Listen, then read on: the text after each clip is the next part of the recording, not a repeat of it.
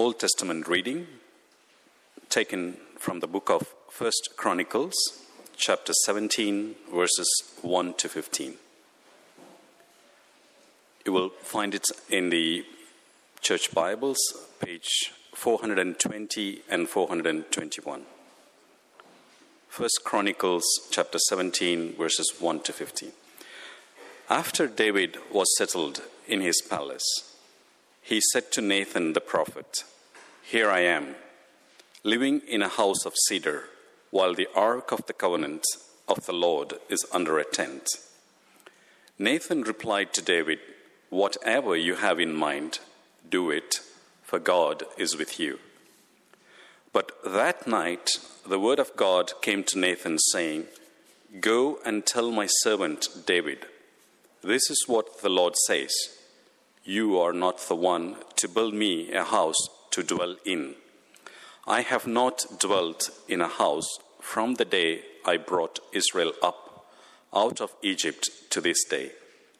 I have moved from one tent site to another, from one dwelling place to another. Wherever I have moved with all the Israelites, did I ever say to any of their leaders, whom I commanded to shepherd my people, 'Why have you not built me a house of cedar?' Now then, tell my servant David, this is what the Lord Almighty says. I took you from the pasture, from tending the flock, and appointed you ruler over my people, Israel. I have been with you wherever you have gone, and I have cut off all your enemies from before you. Now I will make your name like the names of the greatest men on earth. And I will provide a place for my people Israel, and will plant them so that they can have a home of their own, and no longer be disturbed. Wicked people will not oppress them anymore, as they did at the beginning, and have done ever since the time I appointed leaders over my people Israel. I will also subdue all your enemies. I declare to you that the Lord will build a house for you. When your days are over and you go to be with your ancestors, I will raise up your offspring to succeed you, one of your own sons, and I will establish his kingdom. He is the one who will build a house for me, and I will establish his throne forever. I will be his father, and he will be my son. I will never take my love away from him, as I took it away from your predecessor. I will set him over my house and my kingdom forever. His throne will be established forever." Nathan reported to David all the words of this entire revelation. This is the word of the Lord. Today we began, as I said, our series on the Apostles' Creed, and we want to show from the Holy Scriptures that these things we confess as the church, with all Christians everywhere, do in fact come from the Scriptures.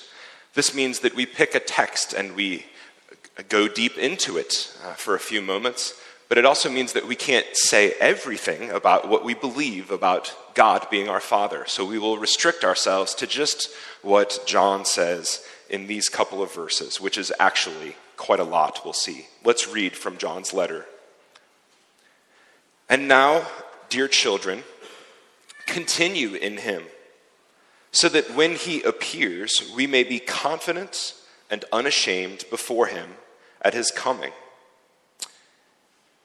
If you know that he is righteous, you know that everyone who does what is right has been born of him. See what great love the Father has lavished on us, that we should be called children of God, and that is what we are. The reason the world does not know us is that it did not know him. Dear friends, now we are children of God, and what we will be has not yet been made known. But we know that when Christ appears, we shall be like him, for we shall see him as he is. All who have this hope in him purify themselves just as he is pure. This is the word of the Lord. I believe in God the Father, the creed begins. With all of these sermons, we're just going to be asking ourselves a couple of very simple questions each week. What do we mean when we say this? How do we live it out? And do I believe it? What do we mean? How do we live it? Do I believe it? So let's start with the first question. What do we mean? A few weeks ago, Sam and I had the privilege to spend the weekend at the Grossmünster, and then a couple of you came as well to worship there on Sunday morning. And there was an occasion to be with pastors from around the world and to celebrate our common heritage of faith.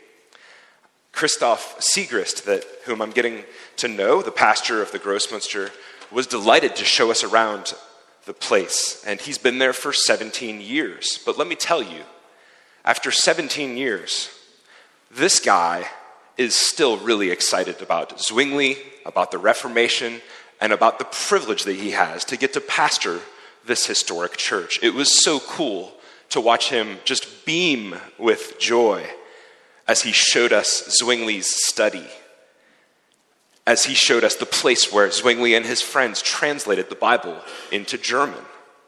So Christoph Siegrist is deeply familiar. There's probably not very many people who know more about Zwingli today than him. But the privilege of following in Zwingli's footsteps still surprises and thrills this pastor, and I loved watching him. And this is exactly, after all, what John feels like. At the end of chapter 2, he's been reminding us that if we are children of God, we have a great responsibility. We've got to represent the family that we belong to. But then right in the middle of his challenge to us, which we'll return to in a moment, in the middle of this challenge, it suddenly strikes him afresh. You guys, he says, verse 1 of chapter 3, do you realize this? The King James Version, I think, is best here. It says, behold, what manner of love is this? It's like he's saying, check this out. I had almost forgotten about this, but this is something we need to return to. And so we want to check this out with John. We want to check out at least 3 things that we mean when we say we believe in God the Father. And they're all in this outburst of joy from John. The first thing is this. To have God as our Father means that we have lavish love. Lavish love. There's a word we don't use very much in English, do we? Look, John says. Look at the love that the Father has lavished on us. We might say, look at the love that he has wasted on us. I want you to think for a minute of how unnecessary it was for the Lord Jesus, in his first miracle in John chapter 2, to turn the water into wine at the end of the wedding feast and to make it the best wine of the evening. His first miracle. Totally unnecessary in the strict sense of the word. And yet John says the same thing here. The love of the Father has been filled to the brim of our hearts and now is spilling over out of our hearts and into our lives in such a lavish and extravagant way. It's almost too much. It's almost wasteful, we might say. The Father's love, John erupts here, is so massive that we are going to need all of eternity to see it, to experience it, to live within it, to love and live out of it. The Father's love, John says, is lavish. It's great and big. Secondly, he says, this love from the Father is otherworldly. Otherworldly. Some of the scholars suggest that there's an idiom here in the Greek that literally says something like, from what country does this love come from? The world, John right away says, does not get us, Christians. verses 1 and 2, chapter 3. And so when many people in the world see this otherworldly stuff in us, believers, when they see, for example, how quick we are to say, "I'm sorry, I was wrong, would you forgive me, please?" When they see our joy in the midst of sorrow, when they see a peace in us that can't be understood, there are many times when they're just not going to get it. Where on earth, they think, do these people get this stuff? And that's just it, isn't it? This love that has been poured into our hearts, this love that's starting to spill out into our words and our actions and our attitudes, is not from any country that anybody's heard of. Not anywhere around here, anyway. It comes from no place on earth. It comes from the Father, who is, after all, the Lord of heaven. And so it's lavish, it's otherworldly, and at least one other thing here. It's a kind of love that's so powerful that it gives new birth. It's a rebirthing kind of love. There's an American philosopher, Cornel West, who likes to talk about the painful but wonderful love push that our mamas had to give us in order for us to be born. And he loves to celebrate that, and for us to get in that space where we realize how wonderful that love push is. John here is talking about an even greater and even more intimate and even more personal and even more costly love push that gives us new birth as children of God. You know, when my birthday rolls around, as it just has, my mama never fails to remind me that really, on a kid's birthday, the first thing they should be doing is calling their mom and saying, "Thank you for carrying me and for giving me birth. I'm so glad to be alive, and it's all because of you." Isn't it marvelous that John here, after all these years, after his new birth, when he starts to talk about the responsibility of being God's child in the world, he stops for a minute and he erupts into this burst of wonder, an old man rejoicing over his status as a child of God. And I love how immediately John says we're not just called, chapter 3, verse 1, children of God. We're not just called it, but then he stops and he says, and that is what we are. We're children of God. And it astonishes him, and you can read it right on the scriptures page, and it should astonish us as well. How amazing, how overflowing, how lavish, how rebirthing is this love that the Father has given to us. So that's a couple of things that we believe when we say, I believe in God the Father. Second question, what do we do with this belief?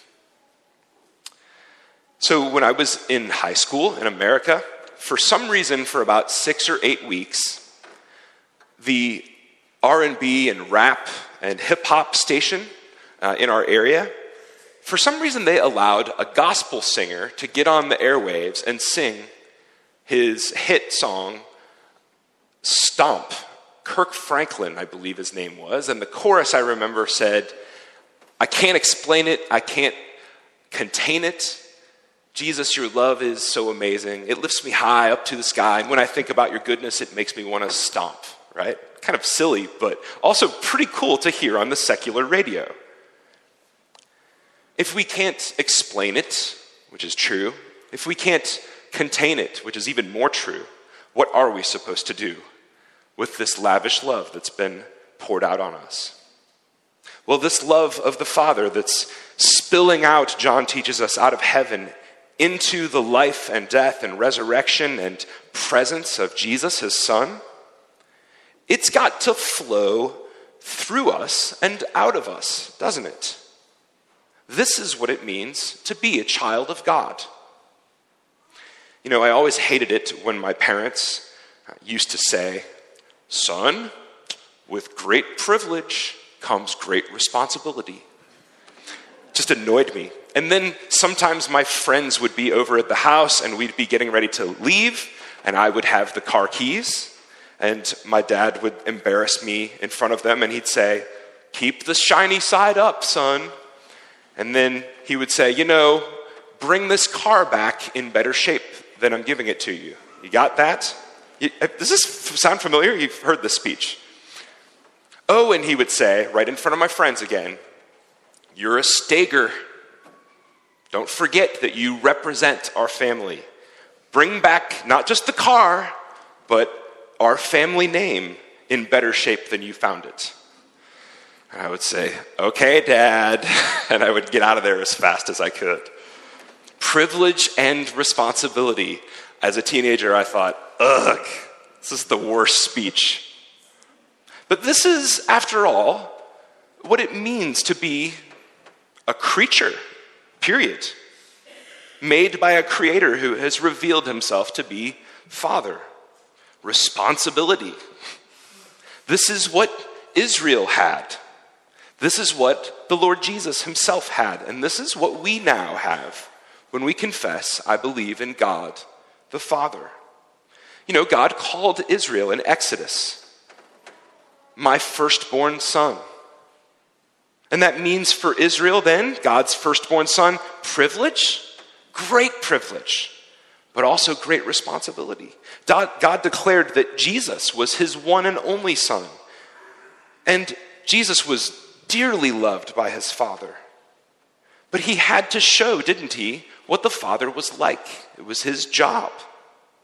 And so when we confess that we believe in God the Father, we're not just talking theology, but we're actually talking ethics, aren't we? We're saying what we commit ourselves to. You've got to believe it, yes, but you've also got to live out of your status as a child of God. In our day and age, lots of people talk comfortably and sort of generically about, well, we're all children of God, And there's a sense in which that's true. We'll talk about that in our class on the Apostles' Creed today. But the Bible says that in Jesus Christ, we are daughters and sons as children of God, and then immediately we are called, aren't we, into a holy obligation by virtue of our membership in this family. We must represent the family. And so we need to ask ourselves, don't we? If this lavish love has been poured into my heart, it needs to spill out into my life in some specific ways. That means that in every relationship that I have, with my family, with my friends, with my coworkers, with creation itself, through my money and through my time and through my attitude and through my actions, I have to ask myself, what would it look like and sound like and feel like if I were to show a little bit of the reality that God is a loving Heavenly Father and that I am his child? Now, John makes it clear, this is why he's so astonished, after all, that we are not made children because of our ability to meet these family expectations. That's not how it works.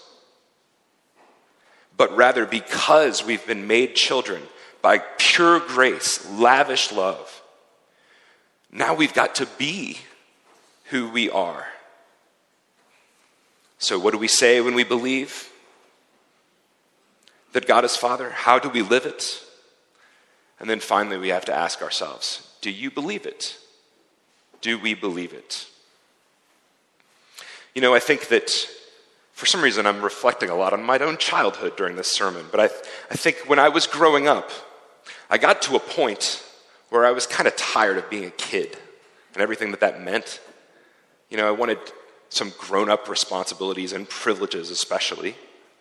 I think that this also happened a little bit in my Christian life as a child of God. When I was a child, my parents will tell you, I had great wonder at the love of God.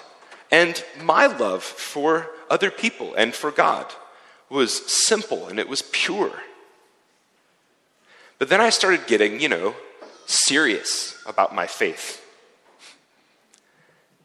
And ironically, I lost my childhood wonder at that simple fact that God is my heavenly Father. And then I started to believe stupid things. Stupid things like, for example, God loves me because I believe that Jesus died for my sins. Sounds okay at first, right? God loves me because I believe that Jesus died for my sins. Okay. No, friends, this is not the Christian faith. This is not the good news of the Bible. This is not what our creed teaches us. This is not the kind of faith that makes us sing, that makes us burst out into songs of wonder and joy, like John. Jesus doesn't come and live on earth, die for our sins, rise from the dead, and then go back to his Father so that he can go up to his Father and say, "Excuse me for a moment. I've done all this for these lousy people, and now you really must love them." And the Father says, "Okay, I'll love them now." Somehow that got into my head and into my heart because I wanted to grow up and grow out of my childhood wonder at the love of my Father. But no, the love of God, as we've been saying, bursts out of heaven in Jesus the Son. And the Son, John tells us in his gospel, is the exact representation and expression of his Father's heart of love for us. The Son lives out his Father's overflowing love in his life, in the way he gave up his life, in the way he rises to new life, in the way that he brings us into the family and into all of the new life that we have as children of God. God doesn't love you because Jesus died for your sins. But Jesus came and lived and died and rose and lives now for you because the Father loved you. I love, speaking of love, that our first meditation on the Apostles' Creed takes us right into the heart of this mysterious but lavish love of our God and Father. I love that the first thing the Creed teaches us, right out of the gate, is to believe not in the total power of God, we'll get to that. Not even in his power to create, to resurrect, to recreate. Those are wonderful things, and we'll get there. I love that the first thing that we're taught in the Creed is not even that Jesus has lived and died and risen for us. Marvel of marvels. But I love that the first thing we learn and we celebrate when we say the Apostles' Creed is that this God of ours is not some generic, faceless force or this vague feeling of love and acceptance out there somewhere. But that this God is Father. He's the Father of our Lord Jesus. And by faith in Christ, he is now our loving Father. When we realize this, we realize also, don't we, that the purpose of this lavish love from our Father is for this love to spill out of our lives into the lives of our friends, family, church, into the lives of our enemies, into the lives of our neighbors, whether we like them or not, out of our lives and into the lives of people who look and speak and think and live and believe differently than we do. The love of God our Father is, John tells us, lavish and limitless. After all, let's not forget, it has reached me and it has reached you. But it's this same overabundance of love from our Father that allows this love to spill out into our lives and to those who need it most. The reality is, John is teaching us, you know, actually, if you are a child of God. You know it. You know, chapter 2, verse 29, if you have begun, as John says, to do what is right because you belong to this God. You know whether you're eagerly awaiting the chance to see your Father face to face. Verse 28, in the face of Jesus. You either long for it or you don't. You know whether you are filled, chapter 3, verse 3, with this hope that, yes, you're on the way to becoming like Jesus, but you aren't there yet. But one day, you will be like him. You know, I've been having days recently where I wake up and I think, of course I have days where I'm just like, give me coffee, I don't want to talk to anybody. But there are other days when I wake up and I think, I can't believe that I live in Switzerland. This is so cool. I can't believe that I get to wake up next to a woman who actually knows me really well and still loves me. How do you get that? I can't believe that I get to do what I love to do and that you guys pay me to do this. This is really cool. I have a pretty wonderful, wonderful life. And every now and then I'm stunned and I realize it. And it turns my heart thankful and childlike, I think. John shows us here, if you are a child of God, you don't wake up each morning and think, well, of course God loves me. If God's going to love someone, it would be someone like me. But rather you wake up and you think, wait a second. Me? Are you sure? What ridiculous, lavish love the Father has shown and poured out to me in his own Son, the Son of his love, our Lord Jesus. And when we confess, I believe in God the Father, in a sense, we're trying to believe the unbelievable here. That the God of glory could be Father to us, call us his dear child. That God would love me as he loves his own Son. And so, the question is, what do you believe? Do you believe in God, the Father Almighty? Heavenly Father, we thank you for the marvel of your love. Help us never to graduate from it and grow up and move out away from it, but always to return to it as children with wonder and awe, just as old man John did in his letter.